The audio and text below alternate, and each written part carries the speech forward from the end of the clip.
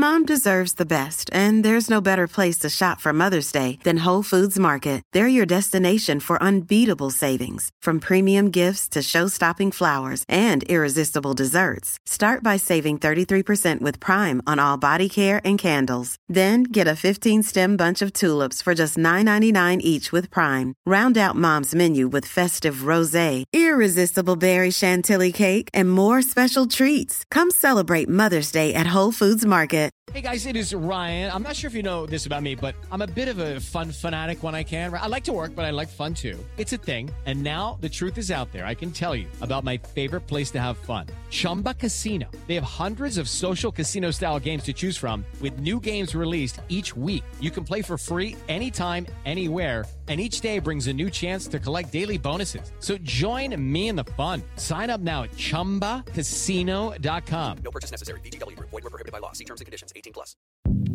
Hi, this is Dahlia Lithwick, host of Slate's legal podcast, Amicus.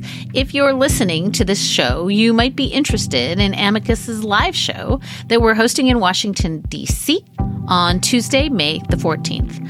My colleague, Mark Joseph Stern, and I will be talking to some amazing guests, including Sherrilyn Ifill and a sitting state Supreme Court justice, all about how originalism, a relatively recently invented way of interpreting the Constitution, has taken over the Supreme Court and radically reshaped the law.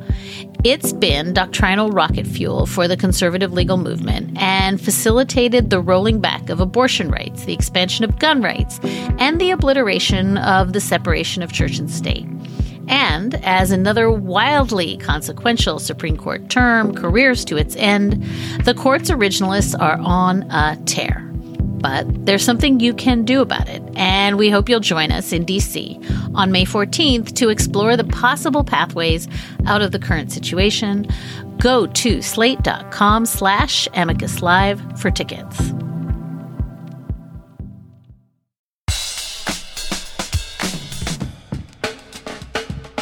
Hi, this is Josh Levine, and this is Slate's sports podcast, Hang Up and Listen, for the week of March 30th, 2015. On this week's show, we'll talk about Kentucky's close call against Notre Dame, UConn's continued dominance, and other stories from the men's and women's NCAA basketball tournaments. We'll also discuss Abby Wambach, Hope Solo, and the U.S. women's national team as the Women's World Cup approaches. And almost 2 years after Jason Collins came out on the cover of Sports Illustrated, we'll assess the state of the openly gay athlete. Joining me in Washington, D.C. is Stefan Fatsis, author of the books Word Freak and A Few Seconds of Panic. Not at the same time. No. Separately. And with us from New York and filling in for Mike Pesca this week is Kate Fagan. Hello, Kate. Hi, thanks for having me. Yeah, I've got to give your list of accomplishments here. You're a writer for ESPNW and ESPN.com, a panelist on ESPN's Around the Horn, and the author of the memoir, The Reappearing Act. You're also one of the hosts of a new podcast for 538 called Hot Takedown. If you like this podcast, then you'll probably like that one. So check it out on iTunes or on 538.com. I think that about covers it, Kate. Yeah, that's pretty much it. That's not even close to it. Come on. You lived on the island of Corsica? Wow. Yeah. You interned for the Conan O'Brien That was more of an show? accomplishment for my dad playing basketball over there than for me, as I was true. like 4. True.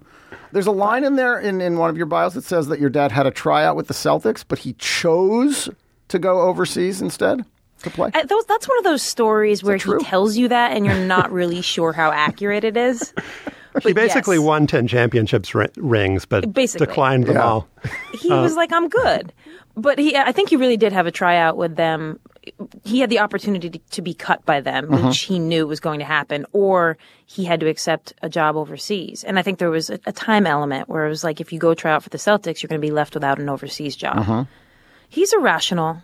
He's rational. Man. Yeah. The bit of background research that I did was that you made 44 consecutive free throws when you were playing at Colorado. So if this podcast comes down to foul shots, Stefan, it's either you or me are getting fouled. Yeah. They're not going to want to send Kate to the line. And the thing about the 45th one, and I know this because my parents talk about it, the net was caught when I was taking that 45th one, and usually the refs... that is the most distracting thing usually in basketball. The refs fix it, and then they didn't fix it, and then I missed, and of course, that was 100% the reason I missed, and I pointed out, I was like, wait. So they could've been should. 45. So you'd still be making the free throws. The other team should foul you, but just screw up with the with the net beforehand. Yeah, all simple right. fix. I should mention in our bonus segment for Slate Plus this week, we'll mourn Kevin Durant's latest foot-related setback and ponder the future of his hooves. Leaning on the expertise of our panelists, one of whom had a stress fracture in her foot during her freshman college basketball season. See if you can guess which one of us that was. Sign up for Slate Plus at slate.com/hangup+ and get access to this and other podcast bonus segments. You can get a free 2-week trial. So you'll get this week's feet. Maybe next week you'll get arms, shoulders. To find out about the body parts, start your free trial at slate.com/hangup+. And one more thing before we get going. The final season of Mad Men, premiering this coming Sunday. You can watch it with Slate's TV Club for free. Join John Swansburg, that's Julia Turner, special guests from the Mad Men TV Club. Sunday, April 5th, Bell House in Brooklyn. Doors open at 9 for general admission, but Slate Plus members get early access at 8 for a special happy hour with preferred seating. And you're not really watching Mad Men if you haven't had a cocktail or two beforehand. The event is free, but all attendees must RSVP. To RSVP and get more information, go to slate.com/madmen. All right, Stefan, some of the charm of college sports, the delightfulness, and the NCAA tournament in particular, not just college sports, is that the players are great, but imperfect, that they're not polished pros. They sometimes make mistakes. But so by that standard, Kentucky, Notre Dame on Saturday night did not really live up to the usual charm of college sports. Kentucky did not miss in the last 11 minutes. They were like Cade Fagan without the net screwed up. They were 9 for 9 from the field. They made all their free throws. Notre Dame did fail to score on their last 3 possessions, but it's hard to blame them going against one of the best defenses in college basketball history. And they did score on 17 of their first 23 possessions of the second half. This was one of the best games in the tournament in years, I thought. And Wisconsin-Arizona wasn't bad either. Those were 2 teams pushing themselves to greater heights, particularly Sam Decker. It's kind of great competition, making the best players even better. Kate, what did you think of those 2 games? Well, earlier in the year, when it came to Kentucky, I thought for sure they were going to lose at least 2 games and struggle to manage all those talented players, because I've never seen a college team be able to, at that age, with that much talent, be able to get those guys to buy into scoring fewer points and playing fewer minutes because there's so much talent. I thought for sure that they would run into some hurdles with that. And then after watching dozens of their games, I realized that was just not going to be the case.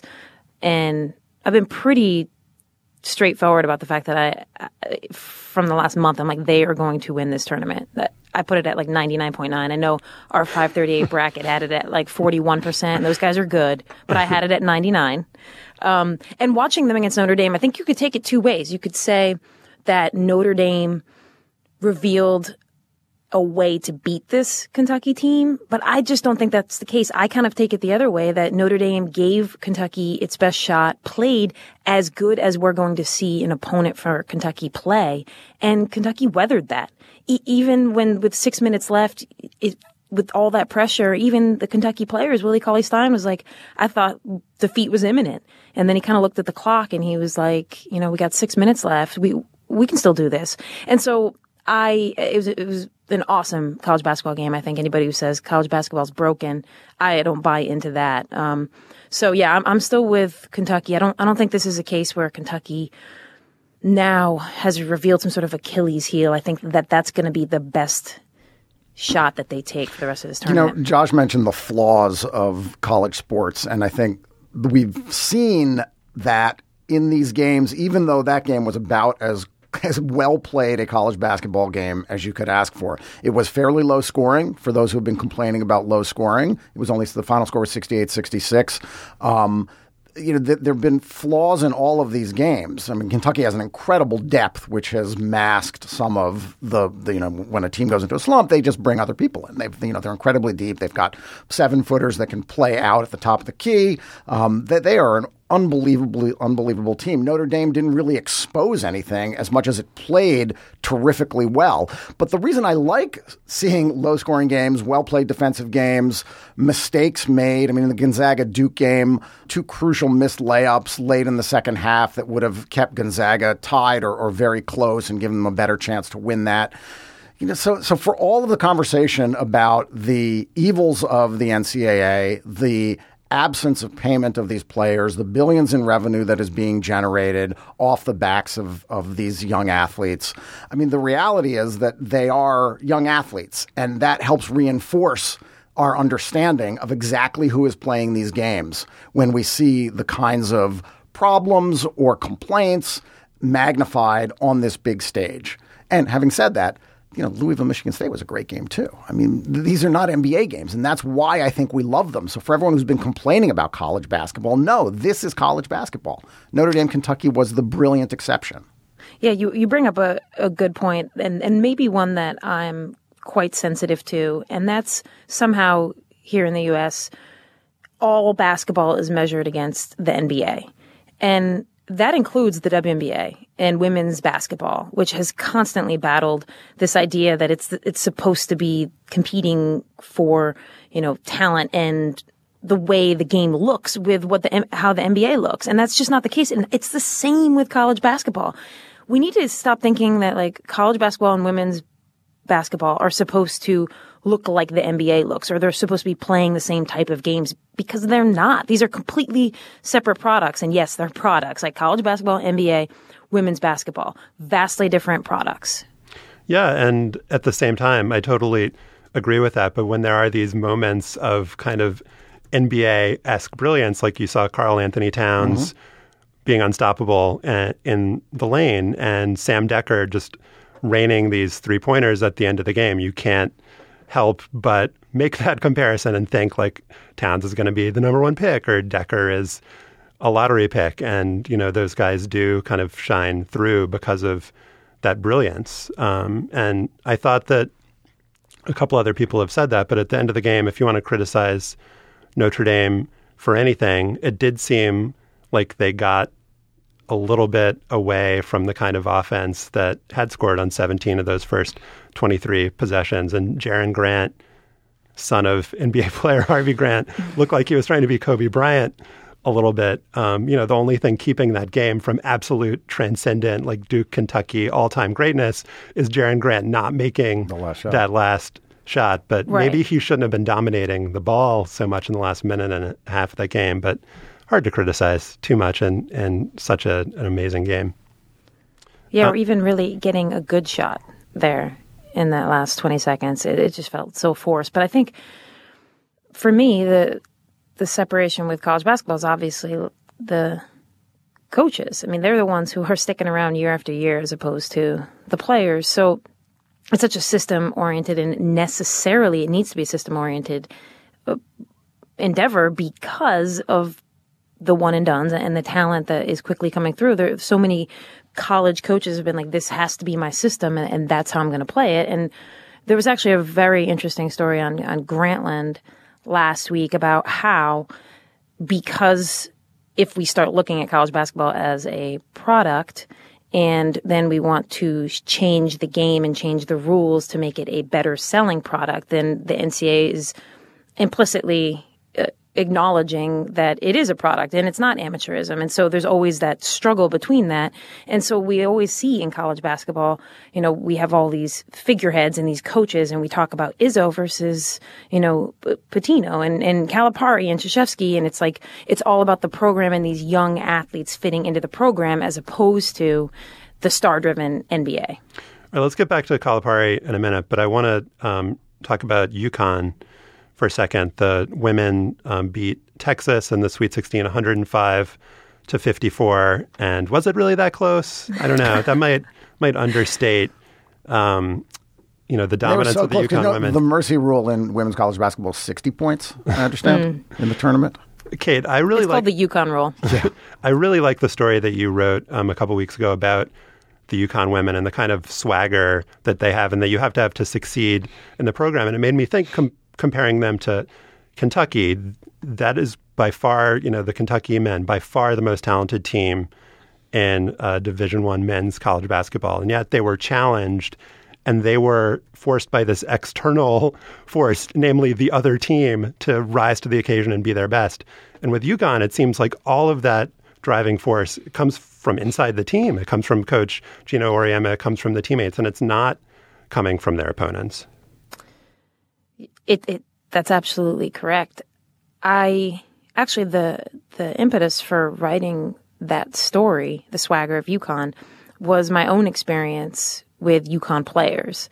And this was back when it was Sue Bird and Diana Taurasi back in 2002. I worked a summer camp at UConn for back-to-back weeks. And one night we were playing pickup, and my team was just a hodgepodge of college players, but college players at significant programs. It was like Colorado, Wake Forest, Xavier, and Xavier at the time had just made the Elite Eight.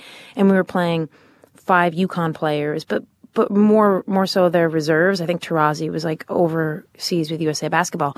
And so we're playing 5-on-5, and it's getting late, and one of the UConn players had to leave for her night class. And so she had to go in the middle of the game, and we were left 5-on-4, but there was tons of players around waiting. And so the players on my team, we were looking around the sidelines for who was going to be their fifth, who would they pull in for fifth. But it was going to be not a UConn player because they didn't have any UConn players left. And they just checked the ball. The UConn players checked the ball with 4.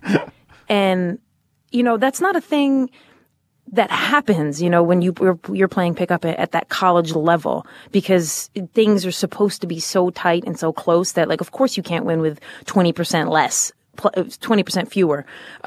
So that always stuck with me in the way, and they won the game.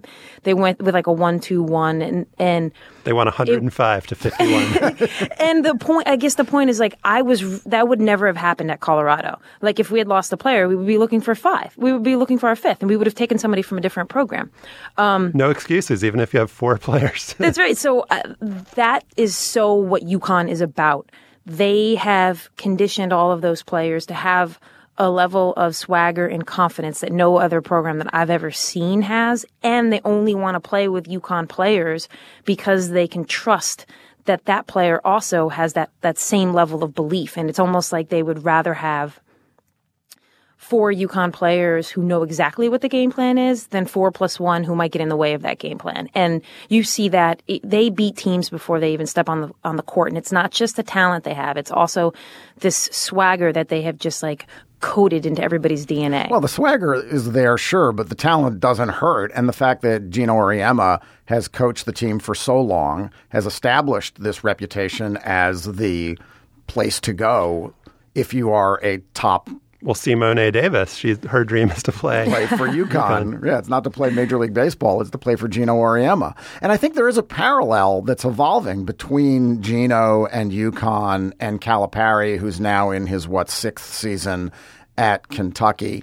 In as much as the depth is ridiculous, the ability to recruit the players from the top 50 is unparalleled. The players are almost recruiting you.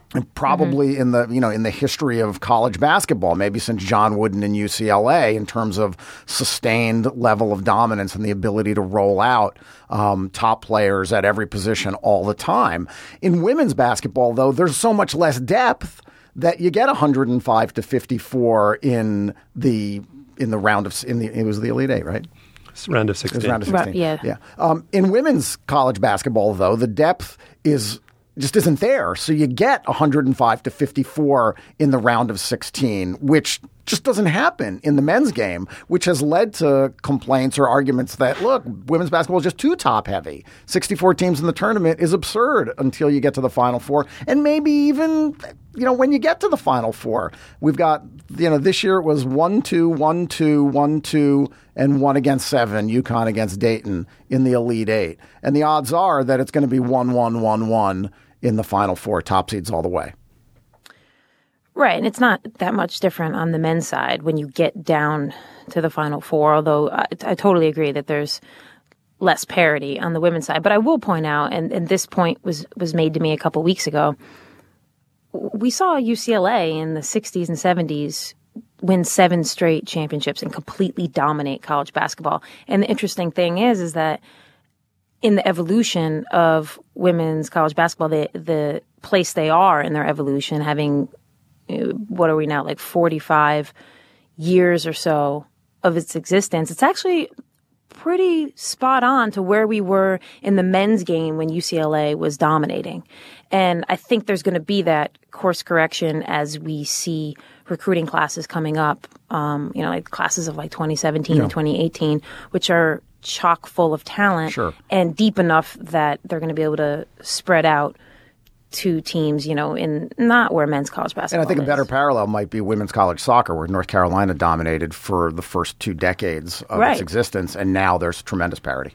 All right, last question on this topic for you, Kate. How do you evaluate Calipari and Auriemma as coaches, given that they have the most talent? Like, it's pretty clear that Tom Izzo is unbelievable at his job, given how Michigan State just seems to play better in the tournament, and he doesn't have all the top recruits. And so as an outside observer, you can say, this guy's a great coach. But how do you evaluate the coaches who do have the best players? I do think Tom Izzo has actually exploited that space where he's recruiting players that he knows he's going to keep for 3 or 4 years, and he gets the absolute best player who's going to be there 3 or 4 years, and that's a strategy in itself, as opposed to programs that can go after one-and-dones or guys who are leaving after their sophomore year, like Duke and Arizona and Kentucky. So that seems like another strategy, and Tom Izzo seems like he's at the top of his game when it comes to that strategy. But as far as Calipari and Auriemma, I do think it's unfair when people knock them for, well, they have all the best talent, because the way Auriemma has over the years created a lineage where it's almost like the seniors and juniors who are coaching the freshmen. And that's what I heard time and again from those players. Like, a lot of them don't even remember hearing Gino yell at them. It was always about a freshman looking up to Sue Bird, and it was about pleasing Sue Bird more than it was about the coaches. And so for both Auriemma and Calipari, the point I look at is, like, it's almost more challenging to get a lot of talent who have other goals and who have future endeavors that they want to pursue, and dominating the ball and scoring points is going to get them closer to that goal. And yet somehow you've shaped them to work together and pursue the goal that the whole team is going after. That is a kind of talent that a lot of coaches don't have. Okay, Hang Up and Listen is a part of the Panoply Podcast Network. Now here's a word from one of our sister podcasts.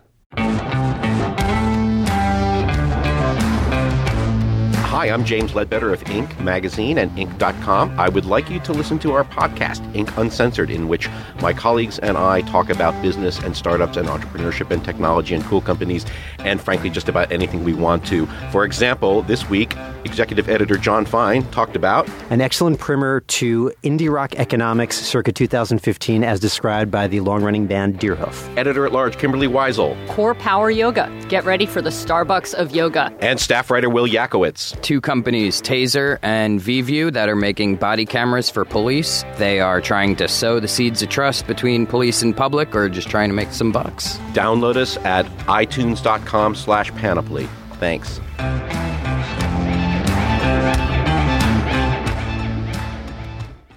The Women's World Cup is starting up in Canada in a couple of months, and Stefan Fatsis has his tickets. I do. He can confirm that with a simple I do. The U.S. women's national team won the Algarve Cup tournament in Portugal earlier this month, beating France 2-0 in the final with goals from Julie Johnston and Kristen Press, neither of whom have played in a World Cup or an Olympics. The roster, though, is still full of names you'll recognize if you've watched this team in major competitions over the last decade.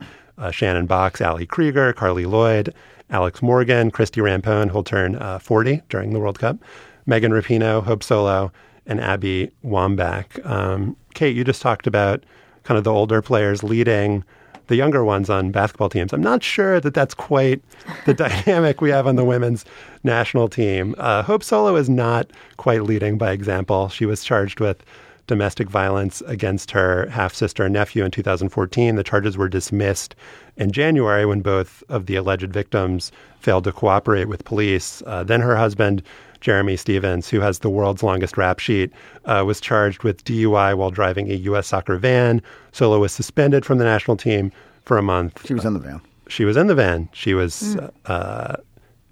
in the van. She was there. And not trying to go for some equivalency of behavior here, but Abby Wambach has decided not to play for a club team this season, something her teammates have been required to do, raising questions about whether she's the beneficiary of a double standard. I wrote "team in turmoil" in all caps. I don't know if that's a fair characterization or not, but what is the dynamic on this team, Kate? What do we know about what's going on with them? I think from the outside, for the casual fan, they would be shocked to hear that some people would consider whether or not Abby Wambach should make this World Cup roster, or whether for sure she should be in the starting lineup, because these are the names that we've associated with the women's national team for so long. But those diehard fans and certain women's soccer aficionados feel, as I talk to them, like the women's national team has not necessarily fit its style around the young talent it has. And the women's national team does not use the NWSL as a proving ground where if somebody has a great club form, let's give them a shot on the women's national team. They seem very dedicated to making the pieces that have long been bright stars for them. They want to retrofit those players so that they make sure they're still in the World Cup roster, even if maybe there are younger players who are showing talent. And I think that's a concern for a lot of fans, that U.S. women's national team is no longer the best team in the world. I mean, not just rankings-wise, with Germany holding the top spot at various times this year, but that the women's national team is not actually pursuing greatness in its purest form, where you're looking at all your talent and you want to fit it to how, your form and how you can play. But rather it's like, here are these pieces over here that we have to get in, and then how can we best play? Right. And I think that the U.S. women's national team on some level is stuck in the 90s and 2000s mentality, which was, we need to make this team part of the social conversation. It's really important for this group of athletes because they represent so much and were so likable, the Mia Hamm, Julie Foudy, Brandi Chastain group, that mentality has persisted into an era when the competition is much higher, as you mentioned. The U.S. is not necessarily automatically the best team in the world. The style of play of the older players does not match up well with the younger, fitter, faster, more skilled on the ball sort of play that I think the women coming out of college and in their mid-20s on this team exhibit. And I think there's also a personality issue. You wrote a lovely profile for ESPN last year about Abby Wambach. You've talked to more of these women than I have, but as a sort of educated journalist observer, my feeling is that, there definitely is a sort of cabal of older players on this team who have managed to control the message and control the roster to some degree. I mean, I think that there's ample evidence that the players had a role in pushing out Tom Sermanni last year as the head coach after a very short stay. And I think there's also evidence based on the fact that Abby's still playing. Christine Rampone still looks pretty good, actually, in central defense. But Abby is still out there. And, in the friendlies I've watched, she's not looked sort of super impressive or fit or able to keep up physically with her teammates. So there is this impression left that they're sort of strong-arming their way back into another World Cup. Yeah, and the part that I balk against is the backlash that Abby has received, as if because she has decided not to play the club season, and part of that is being a newlywed and I'm sure wanting to train in Portland with her wife as opposed to being in some random condo in Buffalo. I get that. And playing on a very lousy field, by the way, in Rochester, a turf field that's a disaster. And for a team that has clearly built itself to to not optimize the specific skill set she brings, which at this point is sort of like to be, a sharpshooter, to use a basketball metaphor, and coming in as like a sub. I mean, that's what I would see her best use at on the World Cup level. But the backlash she's receiving is if, she's entitled. And I think you should pull back. These fans who are mad at her should pull back and be like, why has the women's national team allowed and enabled this type of behavior from Abby? If you want to say that, they haven't, that you're not agreeing with her decision to not play on the club level. I mean, they have enabled a lot of these players because these are the players who put fans in the seats. And I think that's a tough balancing act for the women's national team in U.S. soccer, is like, we've got a bunch of these players that's who fans are paying to see. But maybe if we look at the actual skill level and the youth talent, maybe they're not the best roster fits, but how do we balance that? Because we certainly people are paying to see Abby. They're paying to see Hope. They're paying to see Carly Lloyd, who also is very, very fit. So I worry about U.S. soccer and how it has enabled some of this behavior. And ironically, this is what this generation of players called out the previous generation for. Like, hey, the game has evolved and you don't get it anymore. Well, ironically, that's kind of the space they find themselves as they age out too. What a shock. History repeating itself. I'm shocked. Yeah. So one kind of observation and one question for you, Stefan. I mean, we don't want to get into the situation of just comparing men and women just at every step when we talk about women's sports, but it is hard not to think of Landon Donovan here and how just kind of unsentimental Jurgen Klinsmann and the U.S. men's soccer apparatus was about this, and leaving him off the World Cup roster and seemingly not caring at all about his feelings or the other players' feelings, and wanting to bring in younger players, maybe thinking it was because a younger player would give them a better roster in Brazil, and maybe thinking just like, we don't need this prima donna on our team who's like not training with us and who's taking a sabbatical because he doesn't feel good, or, just being completely unsympathetic to, Donovan's particular journey and plight, or however you want to term it. And then on the question of fans wanting to see Abby and Alex Morgan and Hope Solo and the other famous players, like, do you think, Stefan, that your daughter would be disappointed if Wambach wasn't on the roster? I kind of feel like you just get to love the next generation of players. I don't think my daughter would care at all. I think my daughter's more concerned that we have tickets for the second and third rounds and we might not get to see the U.S. if they don't win the group. I think, and she's also been brainwashed by me to not like Abby Wambach very much, but that's a separate story. But in terms of comparing, I think we do that. We want women's sports to reflect a sort of a degree of a level of professionalism that the men enjoy. You can't fathom a top player saying, I'm taking the club season off, but, put me on the World Cup roster. That just would not happen. Does it matter in women's sports as much? I don't know. I mean, maybe Abby Wambach, if I felt that she were a player that was indispensable to the U.S. team's chances of winning the World Cup, you could say, well, look, they play on a lousy field. They're only playing 3 games before the World Cup starts anyway. She's 35 and needs sort of a special level of training to prepare for this. What's our priority as a national federation? It is to win the World Cup. Yes, we are contributing financially to this new women's professional league, but we're still an event-driven organization, a big event-driven organization. And what's really important is for us to field the best team possible for that.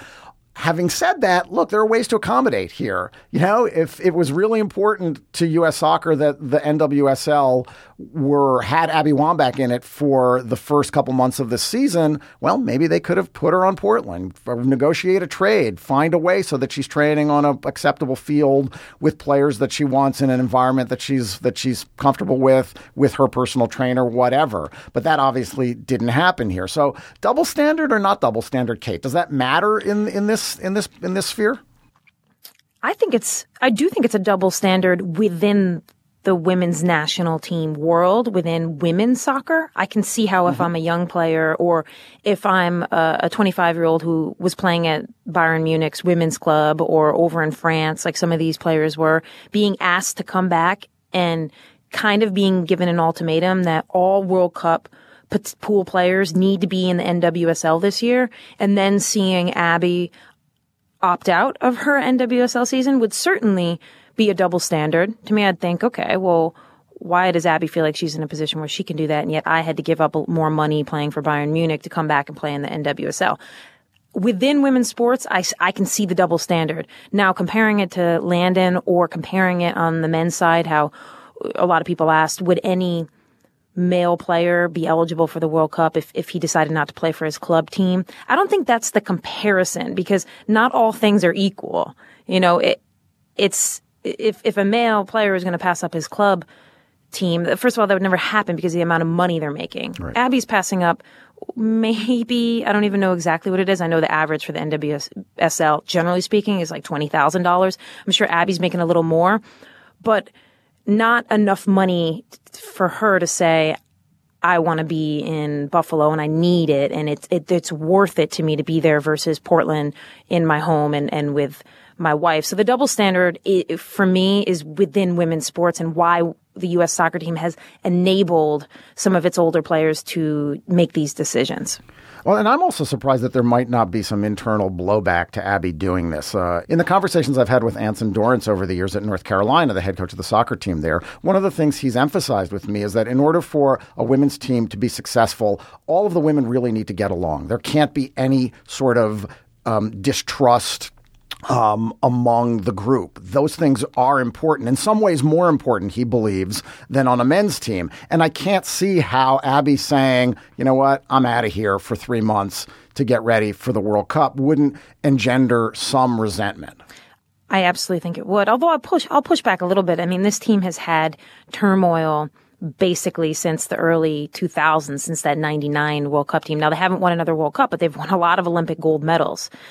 Most of the players on that team don't love Hope Solo, right? There are certainly some who have her back, but there are others who have consistently felt like she's been a difficult teammate. And they've still managed to win Olympic gold. So I'm not sure a women's team needs to get along. And they could have won by more if they got along. Certainly. It could be like UConn. Exactly. I want to see some 25-1 score lines. But this seems kind of like an inflection point, right? Like this, it doesn't seem like a lot of these players will be around in the 2019 World Cup, although maybe the 2016 Olympics, Wambach has talked about wanting to play there. So this could linger on for another year, right? But then after that, it seems like the new generation will kind of take over. Yeah. And I'll add one more thing. Most of the women's soccer insiders and people I've spoken to were frustrated by one thing when it came to Abby, which was a quote she offered about why, in which was to prepare for the World Cup. And everybody to a person was like, if she had only said to prepare to try and make the World Cup roster, they all probably would have granted her a little more empathy with this decision. But the presumption that she's going to be on the roster frustrated a lot of people. Oh, and it reflected the notion that this World Cup roster for certain players isn't a competition. It's a fait accompli. Yes. All right. In April 2013, basketball player Jason Collins came out on the cover of Sports Illustrated saying, I didn't set out to be the first openly gay athlete playing in a major American team sport, but since I am, I'm happy to start the conversation. Now, almost 2 years later, it still feels like the conversation is stuck in the opening sentence in a lot of ways. Michael Sam, the first openly gay player drafted by an NFL team, never got the chance to play in a regular season game, participated in the league's first Veterans Combine last week, hoping that someone will sign him to a roster. Afterwards, he said, I'm not the only gay person in the NFL. I'm just saying there is a lot of us. I respect the players that did reach out to me and had the courage to tell me that they were also gay, but they do not have the same courage as I do to come out before I even played a down in the NFL. Kate, your memoir, The Reappearing Act, has the subtitle Coming Out as Gay on a College Basketball Team Led by Born-Again Christians. So you can appreciate the challenge for someone in Michael Sam's position, as well, presumably, as that of the gay players in the NFL or any other league who haven't come out publicly. So where do you feel like we are 2 years after that Sports Illustrated cover? I do think we've stalled a little bit. Maybe not with the conversation that media is having and presumably fans are having, but in terms of athletes feeling comfortable to come out, I think we've stalled. And part of the reason we've stalled is because Michael Sam didn't make an NFL roster. And he's in a position now where he's on Dancing with the Stars, and there's this question of whether had he not come out, would he have made a roster? And I think that's a valid question to ask. And I've always looked at gay, let's just talk about gay male athletes. I've always looked at it as there's a heavy, heavy burden in the NFL for Michael Sam to come out first. It's like the equivalent of like carrying a boulder, a long distance. At first, it's a really heavy burden because everybody wants your input on every sort of discussion that happens in sports when it dovetails with sexuality or gender. They want to talk to you, and they're in your locker room. And we saw how much of an issue it became for him and subsequently his NFL team. So that boulder was really heavy. And I think a lot of other players who maybe identify as gay looked at him and they could have said, all right, I'm going to split that weight with him, but it's still going to be really heavy, or I don't want to deal with that. I want to focus on my NFL career. And I think that's where we still are. Now, at some point, we're going to reach a tipping point where another player comes out and then a third and then a fourth, and the burden's not heavy anymore. And it's no longer going to be a factor in guys' decisions because it's just going to be, it's going to be such a lighter weight. But we're not there yet. And the fact that Michael Sam didn't make an NFL roster, I think absolutely is going to keep a senior right now who is in the NFL draft from making the same decision. And certainly there probably is one. So I think we've stalled. And I am concerned a little bit about where we are if you just look at the NFL, because I don't know who that next player is going to be that's going to share that burden with Michael Sam. Yeah, I think we kind of misjudged the tipping point, or maybe there was some wishful thinking there, because with Jason Collins and Michael Sam, and then you had Derek Gordon at UMass, the basketball player, and Robbie Rogers, the soccer player, it did seem like the boulder was kind of rolling downhill, to extend that metaphor. And there were also reports, right, that there was a group of players in the NFL that was going to come out collectively, again, to kind of lighten that burden on any individual player. And that really hasn't happened. And Stefan, you can't avoid thinking, when something doesn't happen, what is preventing it from happening? And it seems like you're right, Kate, that Michael Sam not making a roster, that would certainly make you think twice. It's climate, isn't it? It's sort of what you feel comfortable doing. I mean, this is obviously, as you write about in your memoir, Kate, this is an incredibly difficult and personal decision, whom you can trust, when you can trust them. I mean, Michael Sam's story was so uplifting because everyone at the University of Missouri had his back. His teammates were there. His coaches were there. The athletic department was there. We haven't seen that demonstration of commitment from a professional sports organization, at least in the NFL. We saw it in the NBA when Jason Collins briefly played after coming out when he was signed by the Nets. But we certainly haven't seen that level of genuine commitment in the NFL. There have been statements of support, certainly, but every statement of support seems to have two anonymous scouts saying behind everyone's back that, it's a distraction and, he's really not that good at football. And look, hey, St. Louis let him go. He couldn't have been that good. Yeah. Look, he couldn't even break 5 at the Veterans Combine. No one's going to sign him now. So, absent... Little undermining. A little bit of undermining. And I would add that I've had a lot of conversations with Wade Davis, who's the executive director of the You Can Play Project, about whether Michael Sam is not in the NFL because he's gay. And Wade, who's always very level-headed about this stuff, was like, look, it's a constant balance with NFL teams and management, and Wade would make his hands like a scale, like distraction. And I hate that word, but that's what the NFL teams think of it as, versus talent. And, at one point, Terrell Owens, he was a huge distraction, but his talent level was so extreme that when you put those two things on a scale, it still made sense for a team to sign him. And Wade was like, the bottom line is that with Michael Sam, when those teams weigh the quote-unquote distraction versus the talent level, it's not an equation that they feel is going to work out in their favor. And I think the tough part is that had Michael Sam been an NFL superstar who came out, or the top 10 draft pick where it was undeniable we might have seen a different ramifications for how the players felt. And those comments that Sam made in Dallas last week, I mean, he talked about players reaching out to him and discussing their sexual orientation and how much it meant, but I'll never mention who they are. The message is they're there, but they're still uncomfortable having this conversation publicly for whatever reason, because of a coach, because of teammates, because of front office, because of the league generally.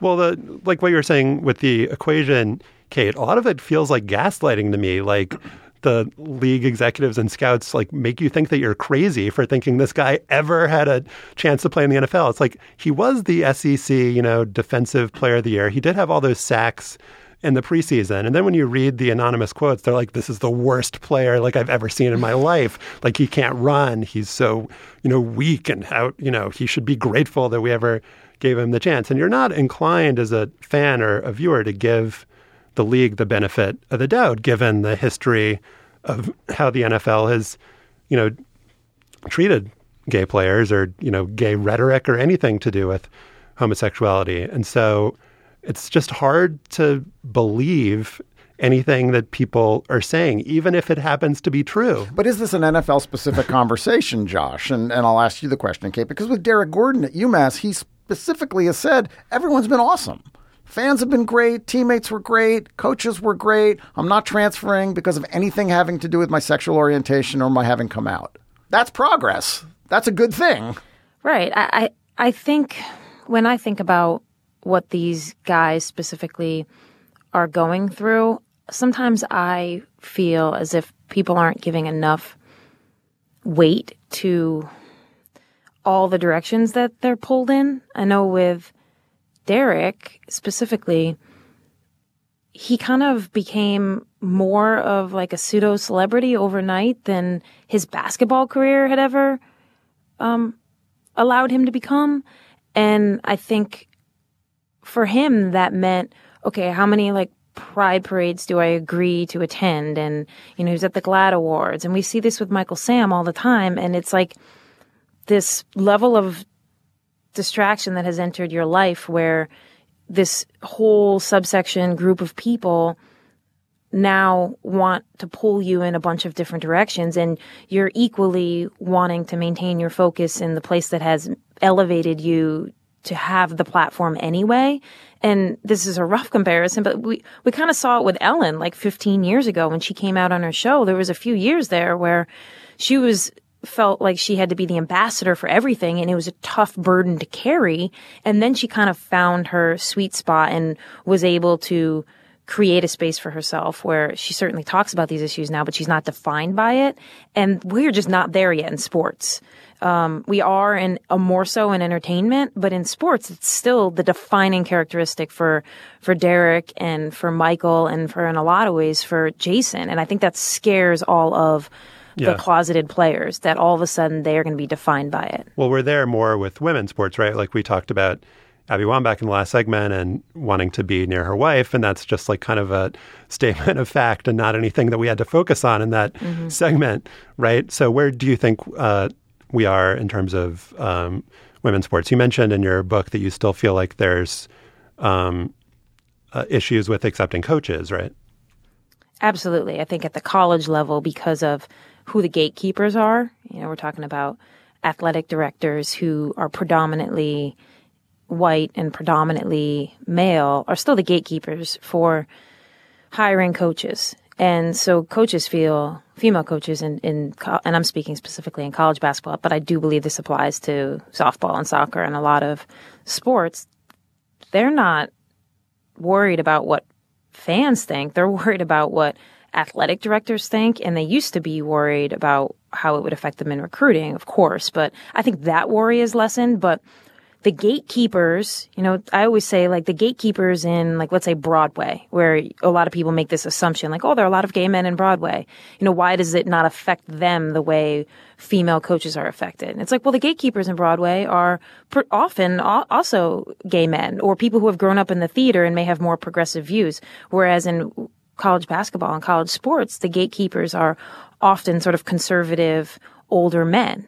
And so that's still, as of right now, there are no openly gay female college basketball coaches. Wasn't there one? That's astounding. Wasn't it She was fired. She was fired. Cherry Morrell at Portland State. Right. So it's like there's still issues in women's sports. They're very different than the ones that apply to men's sports and female athletes. I think there's still hundreds and hundreds of closeted female athletes. But we've made progress, if you think it's progress, and I do, with female athletes feeling like they can come forward, as we've seen with Brittany Griner, and less so. We're far from the Renee Portland, Penn State. Yes. There are going to be no lesbians on my team era. Mm-hmm. All right, let's move on to our after balls. And Stefan, we haven't had the opportunity yet to talk about the Cricket World Cup, which... we need to follow up on the Cricket World Cup, Josh. We do. Australia beat New Zealand in the final. And the man that we're going to honor today is AHM Mustafa Kamal, the president of ICC, the Cricket International Federation. Cricket Council. Not federation, Josh. It's a council. The Cricket Council, who was very upset after the final because he did not give the trophy. He was supposed to give the trophy, but somebody else gave the trophy, the ICC chairman, not the president. And he said, I was supposed to give the trophy today. It is my constitutional right. But very unfortunately, I wasn't allowed to do so. My rights were dishonored, Josh. Keep going with the quotation. Don't short sell this. This is a big issue in cricket. After I go back home, I will let the whole world know what's happening in ICC. I will let the whole world know about those guys who are doing these mischievous things. Some sportocrat on sportocrat action here. I love some good sportocrat on sportocrat action. So, Mr. Kamal, if there's ever a hang up and listen cricket tournament, you'll be giving the trophy. Promise. It's in our Constitution. Stefan, why don't you go first this week? What is your AHM Mustafa Kamal? Well, between NCAA basketball games last week, I channel changed onto a women's college lacrosse game on ESPNU. Michigan was playing your alma mater, Kate, Colorado. Close game, very fast-paced. The ball was whipping around the field, and all of the players were wearing skirts. I don't know why this surprised me, maybe because I don't watch much women's lacrosse these days, but it did. In the battle between skirts and shorts in women's sports, I figured shorts had finally won for good. When I pointed this out to my 12-year-old daughter, who's just started playing field hockey, the other skirt-heavy women's sport, she said, it seems kind of sexist, doesn't it? Good point, right? The sartorial feminization of female athletes is deeply rooted in history. In the late 19th century, corsets and long skirts were de rigueur in the few sports deemed acceptable for women, like croquet, tennis, archery. Women started playing basketball in 1892. A year after James Naismith invented the sport, and they did so encased in floor-length dresses. Progress came quickly. In 1896, women's basketball pioneer Clara Gregory Baer at Sophie Newcomb College in New Orleans outfitted her players in bloomers. My grandmother went there. Newcomb. Bloomers. Salute. Newcomb. Became part of Tulane. Bloomers eventually gave way to blousy, pleated, knee-length skirts. Players in the All-American Girls Baseball League of the 1940s and 50s, the League of Their Own League, they wore skirts. At women's college basketball powerhouse Immaculata College, players wore just above the knee blue wool tunics with box pleats and bloomers into the 1970s before switching to skirts for a couple of years and finally shorts. There were a few rebels along the way, like Helen Jacobs, who wore man-tailored shorts at Wimbledon in 1933, but they were rare and vilified for their brazenness. Skirt wearing was the norm for so long because of the patriarchal idea that if women were to play sports at all, they should retain the appearance of femininity. That notion began withering with the passage of Title IX in 1972, but the skirt endured, if not in basketball and gym class, then in the minds of our friends, the Olympic sportocrats, who in 2012 wanted to institute a skirts-only policy for women's boxing and badminton. The boxing suit said that the skirts would distinguish the women from the men. The badminton people said it would give a stylish presentation to the players. Now, there are pro-skirt arguments that have nothing to do with the sexualization of women athletes and, in fact, intend a desexualization of women athletes. A high school girls track team here in Washington started wearing skirts a few years ago because the athletes felt spandex shorts were too revealing. Some volleyball teams have switched for similar reasons.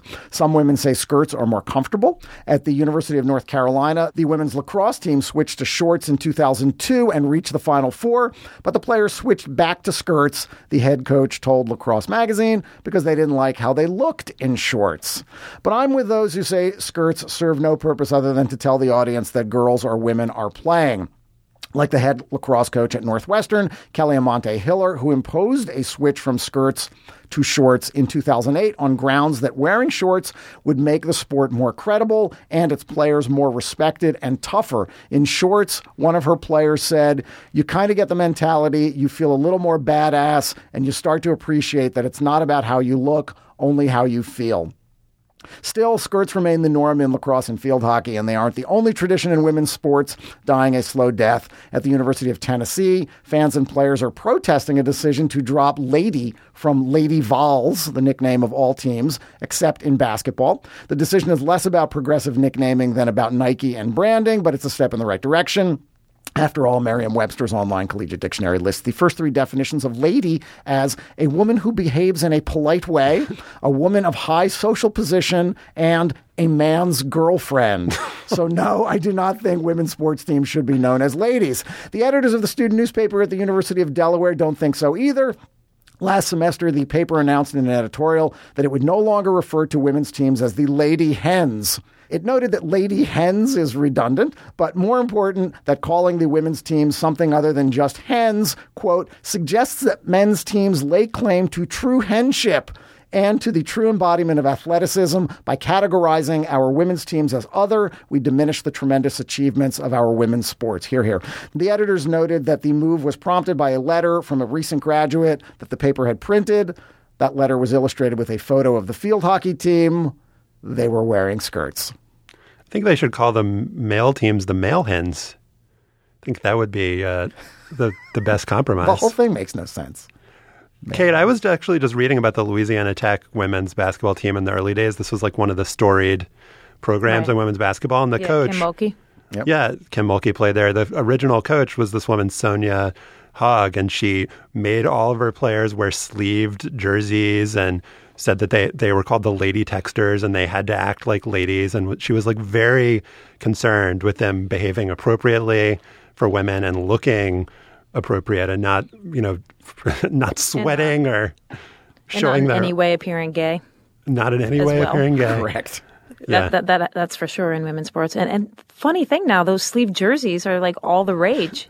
Yeah, they've come back. Every, fashion from the 70s, it always comes back. The Lady Knicks. All right. Kate, what's your AHM Mustafa Kemal?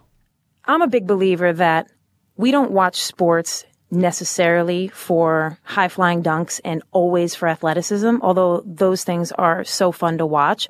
But really why we watch sports is for stakes and storylines. And so when people say that they don't watch women's sports because it's boring and the game's not as good as the men's game, I always balk at that because I say, no, you watch sports when you understand the stakes and when you understand the storylines. And we don't have that enough in women's sports because the media, mainstream sports media, covers women's sports at a 4% clip. That means 96% of what we say in sports media and on TV and in our column inches is about men, 4% is about women. Now, on the various times when the stakes and the storylines for a women's sporting event have been disseminated properly to the public, the ratings and the interest are through the roof, right? So we have 2011, the Women's World Cup final between Japan and our U.S. women's national team was at that moment the most tweeted about event in Twitter history, more so even than the assassination of Osama bin Laden. And that final on ESPN had 13.5 million people who watched it. Then fast forward to the Sochi Olympics last year, women's hockey is a thing that you would never say that people would know a lot about or be interested in. But all of a sudden, people understand the stakes between U.S. and Canada in the gold medal final. And we've introduced them to the storylines of some of those participants, like Hillary Knight, who was recently in the ESPN body issue. That was a ratings bonanza. People loved it. So I guess my point here is that next time you say that you don't watch women's sports because, quote unquote, the game is inferior, that's not actually true.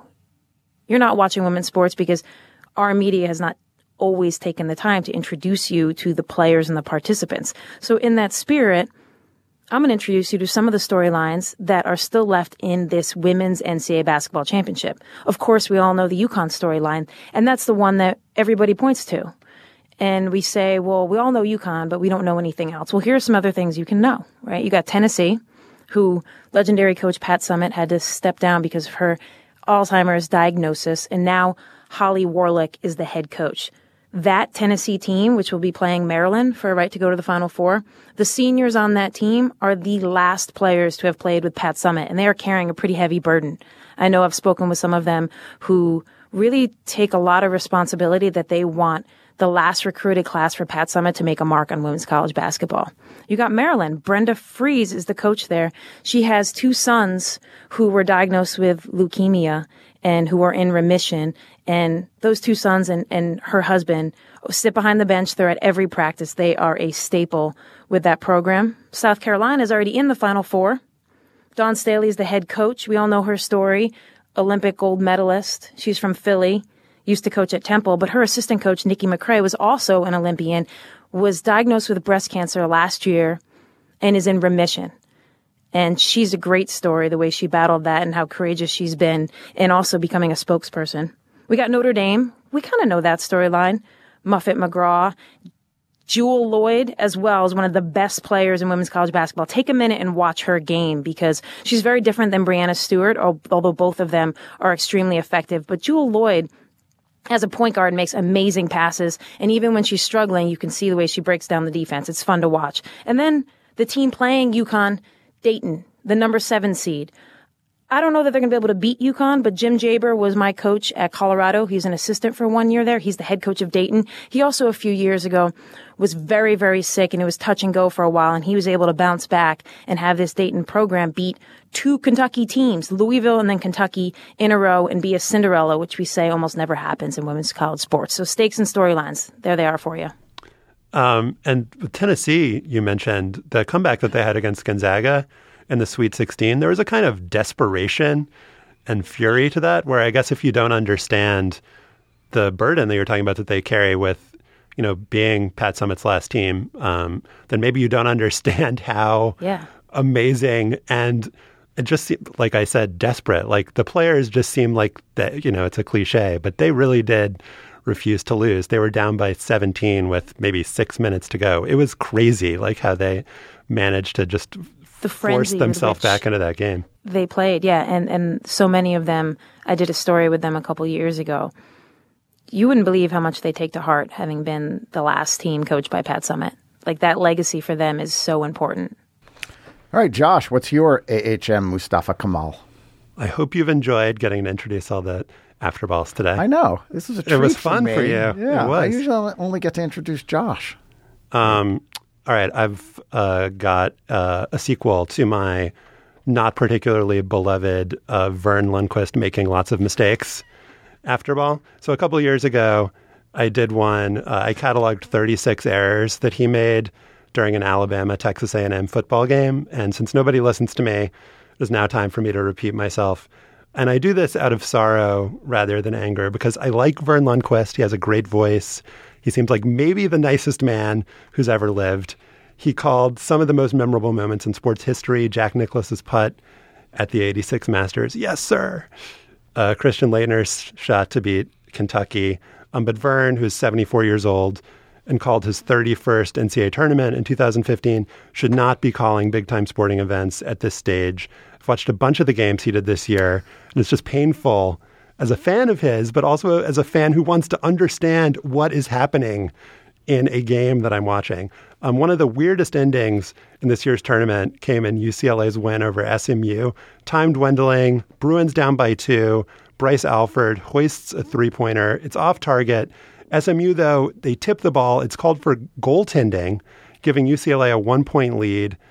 Here's what viewers heard from Vern Lundquist and his broadcast partners, Jim Spanarkel, after the refs called goaltending. I think they've reversed the call. We have not been told. Let's see. This ball comes off. They have not reversed it yet. The question becomes whether Moreira touches this. ball right there as it's coming down, but we're back in play, and they got to go in a hurry to the basket. Call stands. 5 seconds to go. Moore. Front edge. Off the oh, he missed it. Okay, so to recap what we just heard, Lundqvist misled viewers into thinking the game's most important call had been reversed, then missed the fact that the final play of the game was underway. Oof. Yikes, indeed. All right, moving on. Here's a clip of Vern after Louisville's Sweet 16 win over NC State, describing what Louisville's Terry Rozier is doing immediately after his team's victory, again with Jim Spanarkel chiming in. Dookie. Allie, thank you. Here's a little touch of class. Terry Rozier, he's speaking, I believe, yes it is, the North Carolina State radio broadcast team. How about that? Beautiful. Good touch. Now, Bob Valvano is one of the broadcasters for, I'm sorry, Louisville. What am I thinking about? Oh, my gosh. Oh, my gosh. It just makes it so awkward for the listener. It does. And in Sunday's Elite Eight game, I kept track of Vern's mistakes and felt bad about doing it, but I counted a total of 27 by the end of Michigan State's overtime win over Louisville, and I'm not going to enumerate all of them because it feels mean. But Vern did misidentify which player lost the ball or blocked a shot 7 different times. He didn't catch the fact that the clock stopped running for 30 seconds early in the game. He didn't know the rule that the clock only does start when a player touches the ball after an inbounds pass, and so he thought that the clock was broken again. He called Dylan Avar for Louisville Avar Dylan. That was awesome. He gave the wrong final score for the UConn-Texas women's game, and on and on and on. I recognize that calling these games is a very hard job. This show is edited. We make mistakes all the time, all the damn time. But Jim Nantz, for all his faults, I'm not a big fan of his, but I'm not any kind of fan of his. But he made just one mistake that I counted calling the Duke-Gonzaga game. He said a foul was on the wrong player, but then he corrected himself after the commercial break. I mean, the guy is good. Like, he doesn't make mistakes. He's a pro. And Lundqvist, calling a game of the same magnitude, same network, made 27 times as many errors. Take that, 538. That's my math of the week. In an interview with Sports Illustrated last year, Vern Lundqvist said he would stay with CBS as long as coordinating producer of CBS Sports Craig Silver and CBS Sports chairman Sean McManus want him there. I blame those guys. Silver and McManus are not doing Vern Lundqvist any favors. The man is a legend. It is time for him to pass the mic to somebody else, Stefan. Dylan Avar, I think, was fantastic. And the fact that this kid came in to shoot a free throw was also fantastic, which the announcers did not really bring up. He played a total of 27 minutes in 7 games all season and had scored 3 points. He was 1 for 5 from the field and 1 for 2 from the line. Yeah, they didn't tell us the storylines. Come on, Vern. Izzo was kind of disgusted when that went down. All right, we'd love your feedback on what we talked about today. You can email us at hangup@slate.com. We'll also gather links to the stories we discussed at slate.com/hangup. Subscribe to Hang Up and Listen on iTunes. You can find us by going to itunes.com/slate-podcasts. When you're there, leave us a comment and a rating. Become a fan of Hang Up and Listen on Facebook at facebook.com/hangup-and-listen. Check out our entire roster of podcasts at itunes.com/panoply. And Panoply is looking for the next great podcast salesperson based in New York. If you're passionate about podcasts, you have digital sales experience, please send your resume to hiring@panoply.fm. Thank you very much to Kate Fagan for filling in for Mike Pesca this week. And check out her podcast on 538 Hot Takedown. You can get that on iTunes. Our managing producer is Joel Meyer. The executive producer of Slate's podcasts is Andy Bowers. And producing today's show is Audrey Quinn. Remember Zelma Beatty, and thanks for listening.